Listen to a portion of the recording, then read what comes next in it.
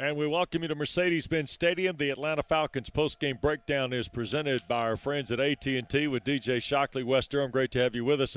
Another tough Sunday for Atlanta. 31-27. The Falcons led 17-0 at the half. Bucks outscore Atlanta 31-10 in the second half. Tale of two halves? Absolutely, DJ.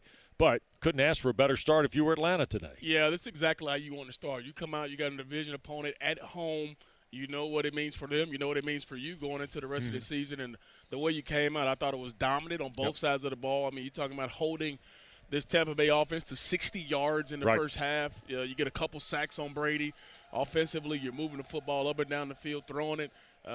Run game is something that we haven't seen in a while, but the pass game was there. You had everything to your advantage, and the first half was kind of spot on and what you wanted. You were kind of running it enough. Yeah. Right? Because Ryan had a great first half as well.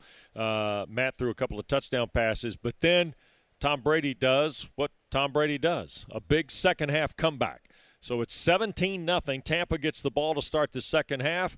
And here go the Buccaneers. They don't reach a third down. They have 1 third down in their first 2 possessions when they start to make the comeback. A shot. Yeah, and I thought they came out with a more aggressive approach in that second half. They started throwing the football more. They started using their play-action game, moving Brady around a little bit, some quick intermediate passes, and then they were starting to throw the football down the field, similar to what the Falcons were doing. So they had kind of a lot of stuff to their advantage in the second half, and they did a good job of getting that ball out of Brady's hands because the Falcons were getting to him in the first. All right, what down was probably be the more premium? Was it first down for Tampa, the fact they didn't get to really any third downs in the first 2 possessions?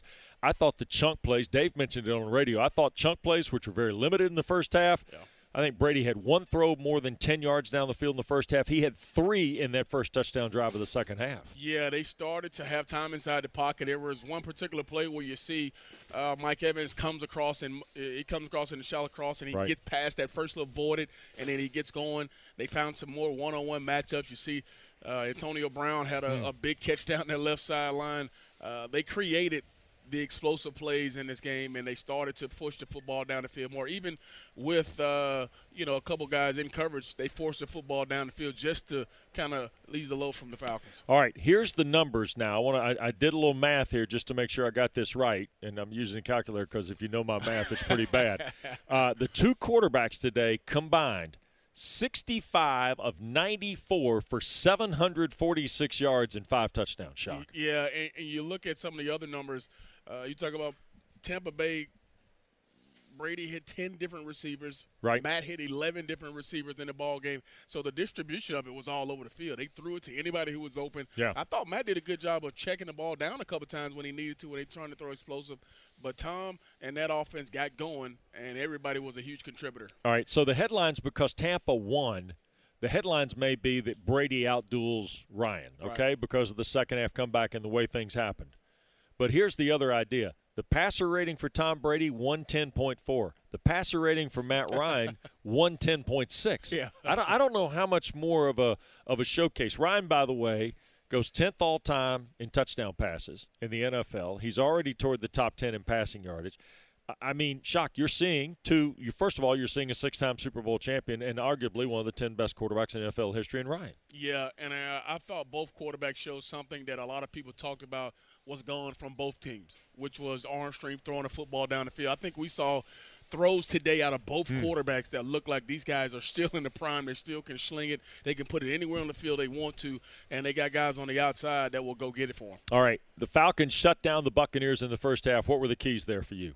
Well, I thought they did a good job of really mudding up the waters in the run game, but then they also forced Brady to throw the football sooner than he wanted to at times. Right. Even though they got to him a couple times, they were edge. Not a lot of guys separating either, so it forced the Tampa Bay to have a really tough time throwing the football down the field. Well, and the Falcons got some good experience for some young guys.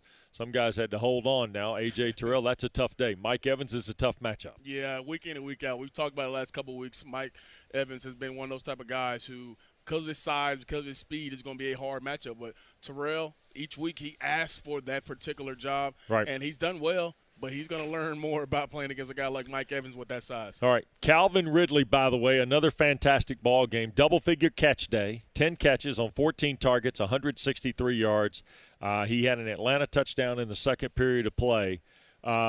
Can't say enough about what Calvin Ridley's doing. He has been unbelievable, and I thought the fact that you haven't had Julio for the last couple of weeks, he is taking this game to a new level. And regardless of them knowing that they're going to get the ball to Calvin, he continues to run every route in the route tree, and he's been really explosive. And it's a lot to say when a guy comes out and has 14 targets and he catches 10 of them, and there's probably one or two that he says, hey, I should have came down with.